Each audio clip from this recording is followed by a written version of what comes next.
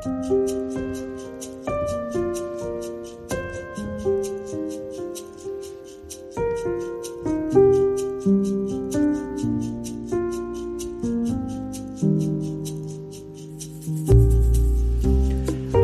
god nok til å komme til himmelen? En variant av dette spørsmålet får prester, sjelsørgere og åndelige veiledere fra tid til annen. Det er typisk at spørsmålet kommer oftest fra godt voksne mennesker, gjerne de som nå er i 60-årsalderen eller eldre. Kanskje en del av dere som lytter til pTro er blant dem som stiller dette spørsmålet. Hvorfor er de ofte godt voksne, de som grubler over dette? Jeg tror det kommer av hvilken forkynnelse vi har vokst opp med, og hvordan den har preget oss. Det er nok slik at frykten for å gå fortapt, som er det uttrykket for eksempel Johannes 3,16 bruker, den er mindre fremtredende hos yngre aldersgrupper. Mitt inntrykk, litt sånn karikert, er at spørsmålet dagens generasjon, unge og unge voksne stiller seg vel så ofte er Gud god nok til at jeg vil tro på himmelen hans? Det er ikke sånn at det første spørsmålet ikke er relevant. Er du blant dem som har gått løs på Det nye testamentet med åpent sinn, for eksempel Matteusevangeliet? Har du forsøkt å ta inn over deg hva Jesus sier i den såkalte bergpreika i kapittel 5-7, om hvordan vi skal leve det nye livet i Guds rike her og nå? Ja, da er det rart om du ikke har tenkt tanken, er jeg god nok for den standarden han setter her? Og når vi leser de alvorlige lignelsene til Jesus om de siste tider og dommen, for eksempel i Matteus kapittel 24 og 25, som det ble lest fra i mange kirker sist søndag, da vil et normalt menneske før eller siden stille seg spørsmålet, vil jeg være god nok da, på den dagen? I mitt arbeid som prest er det likevel ikke så veldig ofte jeg møter slike selvransakende spørsmål. Det jeg derimot møter svært ofte, er det såkalte ondes problem. Altså, hvordan kan en god Gud tillate all lidelsen i mitt liv? Hvordan kan en god Gud tillate all lidelsen i vår verden? Hvorfor tar han ikke bort smerten fra mitt liv, eller bestemors liv, slik jeg har bedt om? Enkelt sagt, er du god nok for meg, Gud, til at jeg vil til din himmel? Også jeg er svært opptatt av slike spørsmål. Oppmerksomme lyttere vil ha hørt at disse temaene om lidelse og smerte i våre liv og i vår verden, de berører jeg ganske ofte i taler, andakter og podcaster.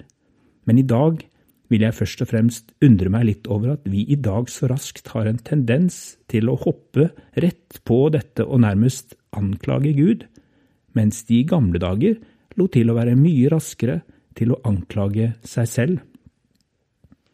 Jeg ønsker meg ikke tilbake til fortidige generasjoners frykt for fortapelsen.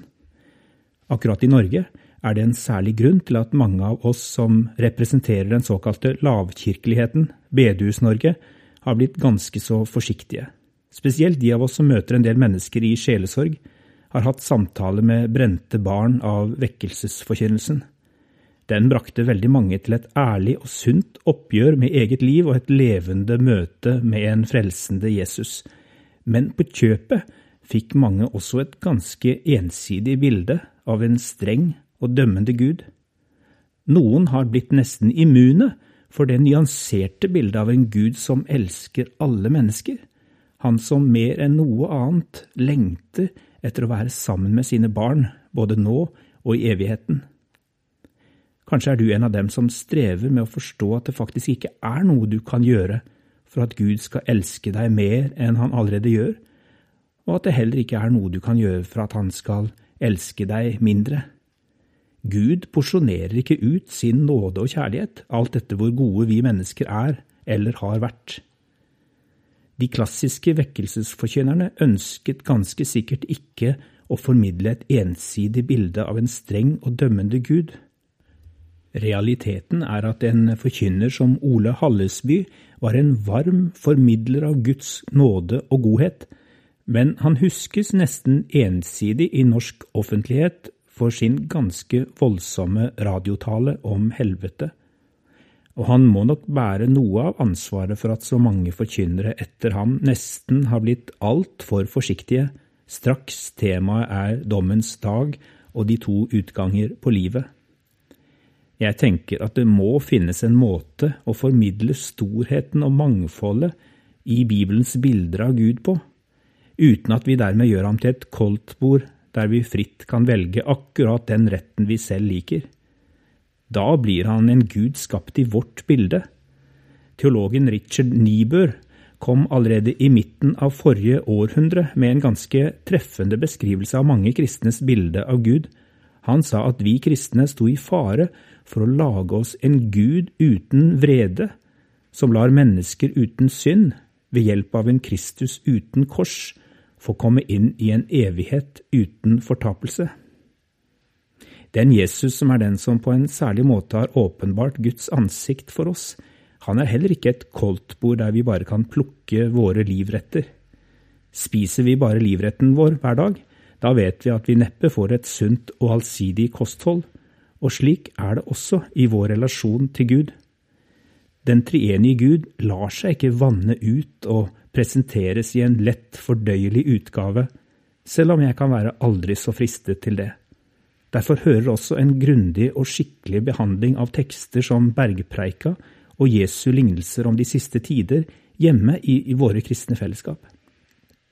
Sist søndag var teksten fra Matteus 25 om de 5 uforstandige og de 5 kloke brudepikene.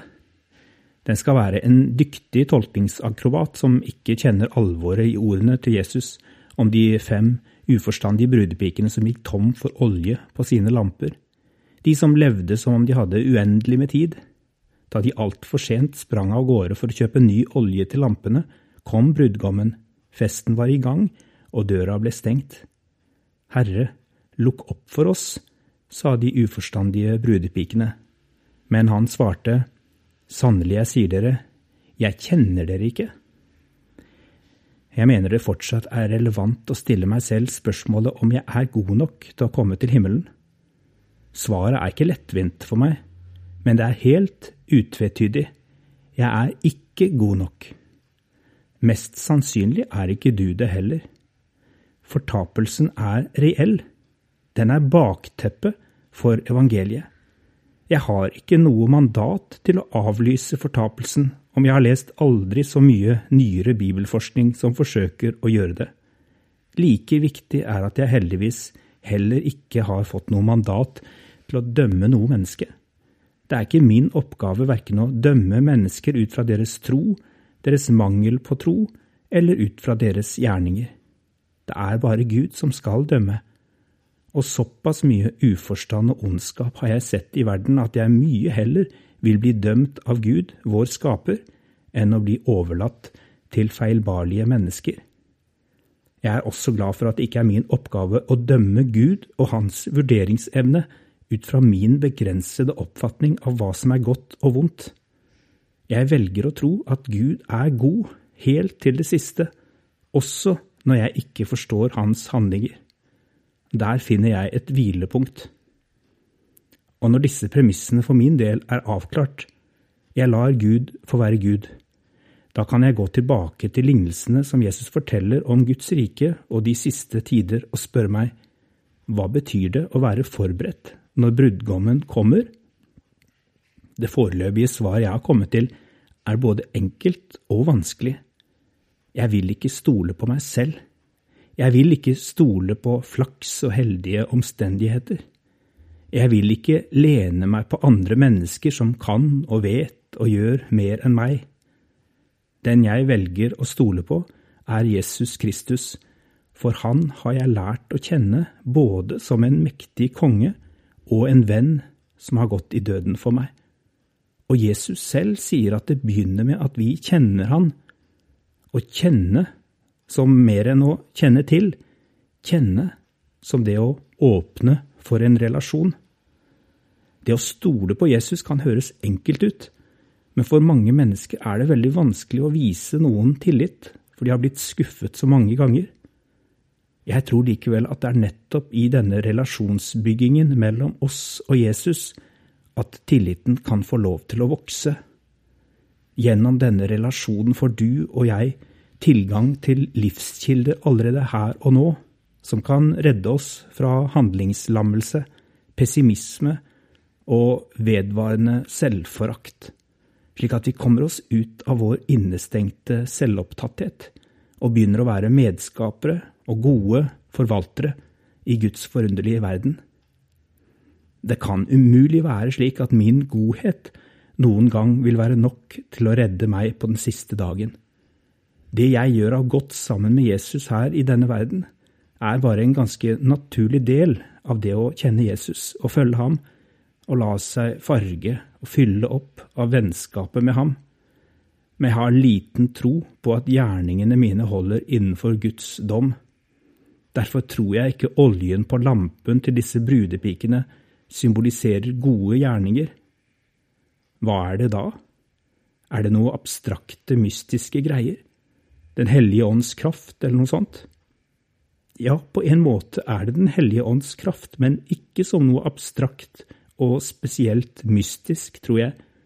Jeg tror det handler om vanlige ting, som å nære seg på Bibelen, på nattværmåltidet, på det fysiske fellesskapet med andre brødre og søstre som tror sammen med oss. Litt som bønnen i Fader vår. Gi oss i dag vårt daglige brød. Akkurat som brødet ferskvare, trenger lampen å fylles på regelmessig for å gi lys. Brødet vi kjøpte for en uke siden ikke sunt å nære seg på i dag, og lampen kan ikke gi lys uten vedvarende påfyll av olje. Dette hemmeligheten. Denne tilliten til noe utenfor oss selv som vi trenger for å overleve, som holder oss i live hele veien frem. Tillit til Han som Herre over både liv og død. Gud god nok til at jeg vil tro på noen himmel? Jeg tror spørsmålet viktig, men det kan også være en felle. En snedig måte å ikke stilles til ansvar på. Å snu anklagen mot Han, så slipper vi lettere selv. I møte med så store spørsmål som evigheten, velger jeg å ikke stole på meg selv. Jeg vil heller ikke feste min lit til andre mennesker om de aldri så gode forbilder. Å satse livet og evigheten på flaks eller tilfeldigheter heller ikke noe for meg. Jeg holder meg til det mest håndfaste og sikre jeg kan tenke meg.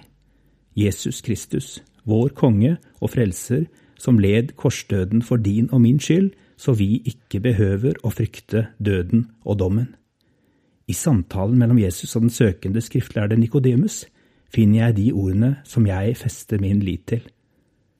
For så høyt har Gud elsket verden at han ga sin sønn den enbårne, for at hver den som tror på ham ikke skal gå fortapt, men ha evig liv. Gud sendte ikke sin sønn til verden for å dømme verden, men for at verden skulle bli frelst ved ham. Den som tror på ham blir ikke dømt. Den som ikke tror allerede dømt fordi han ikke har trodd på Guds enbårne sønns navn. Og dette dommen. Lyset kommet til verden, men menneskene elsket mørket høyere enn lyset, fordi deres gjerninger var onde. For den som gjør det onde, hater lyset og kommer ikke til lyset, for at hans gjerninger ikke skal bli avslørt. Men den som følger sannheten, kommer til lyset, så det skal bli klart at hans gjerninger gjort i Gud. Ha en velsignet dag der du